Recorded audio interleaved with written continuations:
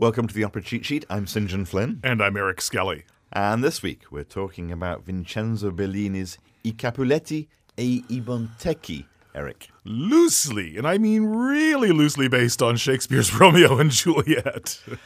This debuted at La Fenice in Venice in 1830. And as you said, it's not really the Shakespearean version of Romeo and Juliet, the star-crossed lovers, at all, is it? It bears some semblance to the Shakespeare in some superficial ways, but basically they've pretty much rewritten most of the story. We still have the confusion with the potions at the end, and they both die, but that's about it. Oh, they do die in this version. Yeah, sorry, I spoiled the ending, sorry. Goodness. The butler did it. One of the differences really is that in Shakespeare's version we have these two families, two households, both alike in dignity, as Shakespeare describes them. Here, in this version, the Capuleti and the Montecchi are sort of rival political factions. Right, two sides of a political war, in a sense, as opposed to just two feuding families like the Hatfields and the McCoys. This is the 13th century. We are in Verona, and we have this ongoing political situation between the Guelphs and the Ghibellines. And I think the Capuleti were Guelphs, and the Montecchi were the Ghibellines, and the Guelphs were supporters of the Pope, and the Ghibellines were supporters of the Holy Roman Emperor. And it's a whole political mess that dominated the Italian city-states for several centuries. But we do have that rivalry, and right at the beginning of this opera, it is on display. Capello is the leader of the Capulets, the Capuleti. Right, and Juliet's father. And Romeo is the leader of the Montecchi, the Montagues. Where are we at the beginning of Act 1? Well, when the opera opens, Romeo has already... It's sort of blotted his copybook. He has, rather. He has, in battle with the Capulets, he has killed Julieta's brother. Inadvertently. Yes. Oops. What's the line from Chicago? He ran into my knife. He ran into my knife 10 times. What is also a sort of a change from the Shakespearean version of this story is that at the beginning of Bellini's opera, Romeo and Julieta have already met and fallen in love. Exactly. It's a secret. The only person that knows besides themselves is Lorenzo, who is not a friar in this version. Not a friar. He is Juliet's doctor, and he is one of the servants, in essence, of the Capulets. In addition to which, Julieta is betrothed by her father to Tebaldo, who in the Shakespeare is her cousin, which would not work on a lot of levels. Let's not go there. Let's not go there. Let Wagner do that. That's right. At the beginning of Act 1, Capello and Tebaldo know that an envoy is on his way from the Montagues to offer peace, because, as you said, in battle, Romeo has killed Capello's son, and obviously a situation has arisen. Right. And when the envoy arrives, it happens to be none other than Romeo in disguise. They don't know he's Romeo. Tebaldo has said that he will avenge the death of Capello's son. This is him stepping up to the plate for his soon-to-be father-in-law. Yeah, as a marriage gift, as one does. Lorenzo, of course, knowing that Julieta and Romeo have already met and are in love, he tries to quash any talk of Tebaldo marrying Julieta because he knows that she's in love with Romeo. And he says, well, she's not very well at the moment. She's sick with a fever. Romeo... By the way, we should say, Eric, that Romeo is sung by a mezzo-soprano. Right. This is one of the trouser roles that we talk about in opera, where we have a mezzo-soprano playing the role of a young man or a boy. Sometimes we have sopranos do it too, but more often than not, it's a mezzo-soprano. And you think of roles like Octavian and Rosenkavalier and Oscar and a Masked Ball. I mean, they're throughout opera, all and from all different countries. Cherubino Good case in point. The Marriage of Figaro. Right. So Romeo is sung by a mezzo and Giulietta by a soprano. Right. So Romeo arrives disguised as this envoy from the Montagues. And he says, look, there is this situation. Okay, your son, Capelio, has been killed by Romeo. But you know what would solve this is, why don't you let Romeo marry your daughter, Giulietta? He's so clever. Yeah, very clever. Sneaky. He explains that Romeo is very sorry for the death of Capelio's son, and Romeo would be happy to take the place of Capelio's son and be a sort of second son to Capelio. Capelio says, heck no. I've already Not got so much. I've already got a second son. His name is Tebaldo, and he's about to marry my daughter. Right. So they reject the idea of peace. Not only do they reject the idea of peace, but they accept the idea of war. Yeah, enthusiastically. Right. Scene 2 in Act 1 is in Giulietta's room, and Lorenzo has arranged for Romeo to come to her room secretly. There's a secret door so that they can see each other. They can be together. Before he gets there, we should point out she's thinking about him and longing for him, and she sings probably the most famous number in this score, which is O Quante Volte. You'll hear it a lot in sometimes in vocal competitions, and it's a very, very famous bel canto piece. Romeo tries to persuade Giulietta to run away with him, but she doesn't want to do that because she has this loyalty to her family. Right. She has this sense of family honor, and she does not want to do anything to disgrace the Capulets. Right. Which running away with Romeo would. Yeah, and if she'd done that, we'd have a half-an-hour opera. We can't have that. She was looking forward to Act 2. Yeah. And she actually says that rather than running away, she would prefer to stay and die of a broken heart if necessary. Well, there we go. We'll see how that works out. Scene 3, another part of the Capulets' palace. And the Capuleti are all celebrating the forthcoming marriage of Tebaldo and Giulietta. Romeo shows up in disguise. With his retinue, yeah, to stop the wedding. Because he doesn't want Giulietta to get married to Tebaldo. Certainly not. Because he wants to marry her. Absolutely. So they actually attack. And in the course of the melee, Giulietta recognizes Romeo, even though he's in disguise, and he once again tries to get her to run away with him, unsuccessfully. She won't go. She's still loyal to her family, despite the fact that she wants to be with him. Then Capelio and Tebaldo see them, and of course they think Romeo is the envoy, because that's how they saw him before. Romeo reveals his true identity. I'm not really the envoy. Smart move. I am my master. Right. And of course that just escalates the violence. The fracas. Yes, exactly. And that's how we end the act. The two lovers are separated as the two factions start to fight it out. Rumble. Right. That's right. Now we sound like West Side Story. Yes, exactly. Act 2. Giulietta is awaiting news of the fight and what has happened.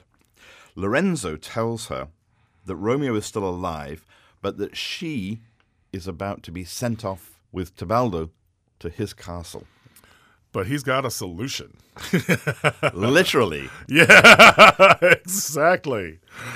He says, I love this. Look, why don't you take this sleeping potion that I've just happened to have with me? Right. And it will make it look like you've died. And then he's supposed to read Romeo in on this plan. But of course, I mean, why would she want to appear dead? That's the only way to get out of the marriage. Right, so they can run away together without dishonoring her family. And he says, as you say, he will arrange for Romeo to be present when she wakes up. Right. So that he'll be clued in and everything will be okay. Right.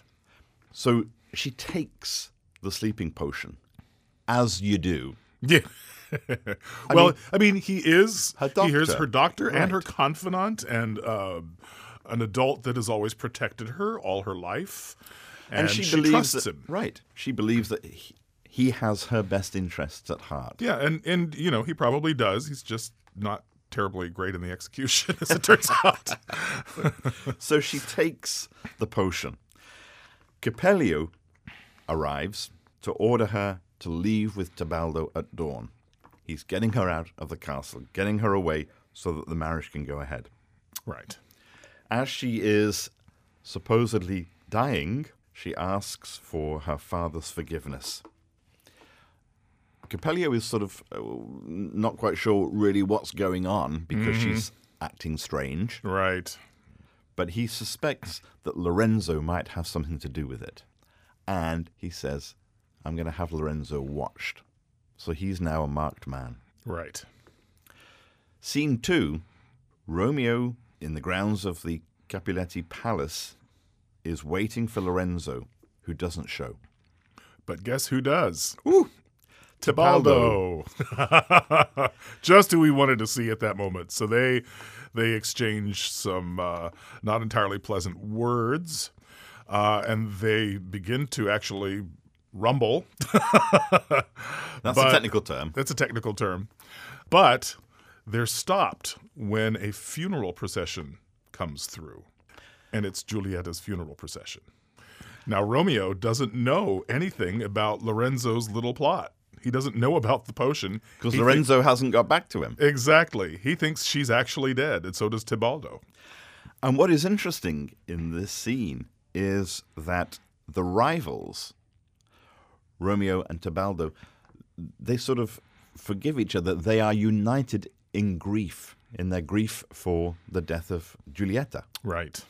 And they even ask each other for death. Take me, no, take me. No, you first. The final scene of Act 2, the final scene of the whole opera, is at the Capuleti's tomb, the family mausoleum. Romeo and his retinue enter the tomb to see Giulietta. Romeo bids her farewell. And then Does what everybody would do, swallows poison. he is young. Young and foolish. Young and foolish. I mean, you know, when you're that age, you know, your first love, it's everything. You know, it's everything, and you really do over dramatize and feel like the world's ending when your first love ends in whatever manner it does, and in this case, it ends with tragedy. At least so he thinks. And suddenly, the timing of the universe just doesn't quite click here, because Romeo takes the poison, Giulietta wakes up. Right. And realizes, of course, that Romeo didn't know what was going on. No, and he's on his way out. Romeo tells her, well, this is a little bit awkward because you're okay, but I've already taken my poison. And he dies. Yeah. And then so does she. Of the mysterious opera, the mysterious opera, disease or malady that allows just to die like that. Just will themselves to expire. Isolde, for instance, and Giulietta here, she simply dies. I mean, she can't live without him. Right. She does not want to live without him. And so, her grief, her broken heart, which, of course, the irony is that that's what she says in Scene 2 of Act 1, that she would prefer to die of a broken heart than run away. Well, she does. Wish granted, yeah. That's right. But what is also interesting, and there is, again, a diversion here from the Shakespearean version of this story, is that both the Capuleti and the Montecchi, they all show up and they see the two dead bodies, and the blame is placed squarely on Capelio, that he is responsible for this tragedy. Well, and arguably, you could argue that he is in this particular iteration of the story. So, yeah. So, how often is I Capuleti e Montecchi performed? Well, it's considered standard repertory at this point.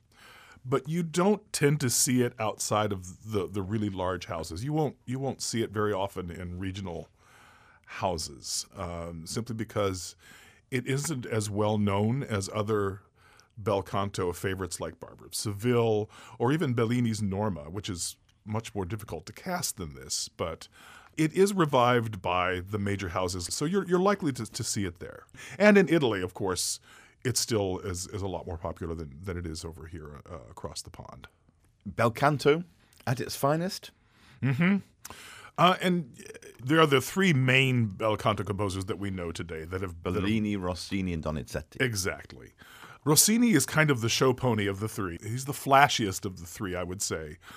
His music tends to be much showier, even though the other two will, of course, employ coloratura and all the different decorations that the bel canto tradition gives you in your color palette. But Donizetti is probably the most, perhaps, dramatic of the three, while Bellini is he's the most, perhaps, lyrical of the three, although it's probably reductive to kind of characterize him that way because he actually does have big dramatic moments that kind of look forward to Verdi, especially in a work like Norma. But you do him a disservice if you just sing it as, pretty melody.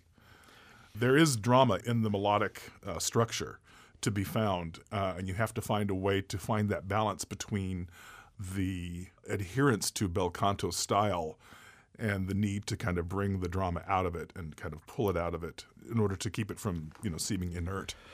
So here in this opera, where are those big moments? The big moments typically, with any of the bel canto composers, come at the end of the acts. But again, O Quante Volte is a real showstopper for Giulietta. That's in Act 1, in Juliet's room. Right. Plus, there is a lot of music for Romeo and Juliet where you have a standard Bellini duet. You'll find it in every one of Bellini's operas pretty much.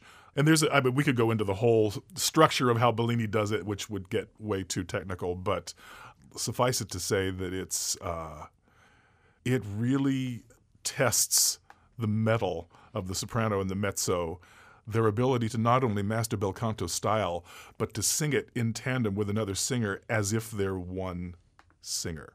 That's the goal there. And it's very difficult to master, but boy, when you get a really top flight pairing in those roles and they can really embrace Bellini's style, his duet style, it's a spellbinding moment in the theater. Vincenzo Bellini's I Capuleti e I Montecchi. That's this week's Opera Cheat Sheet. I'm St. John Flynn. And I'm Eric Skelly. Thank you for listening.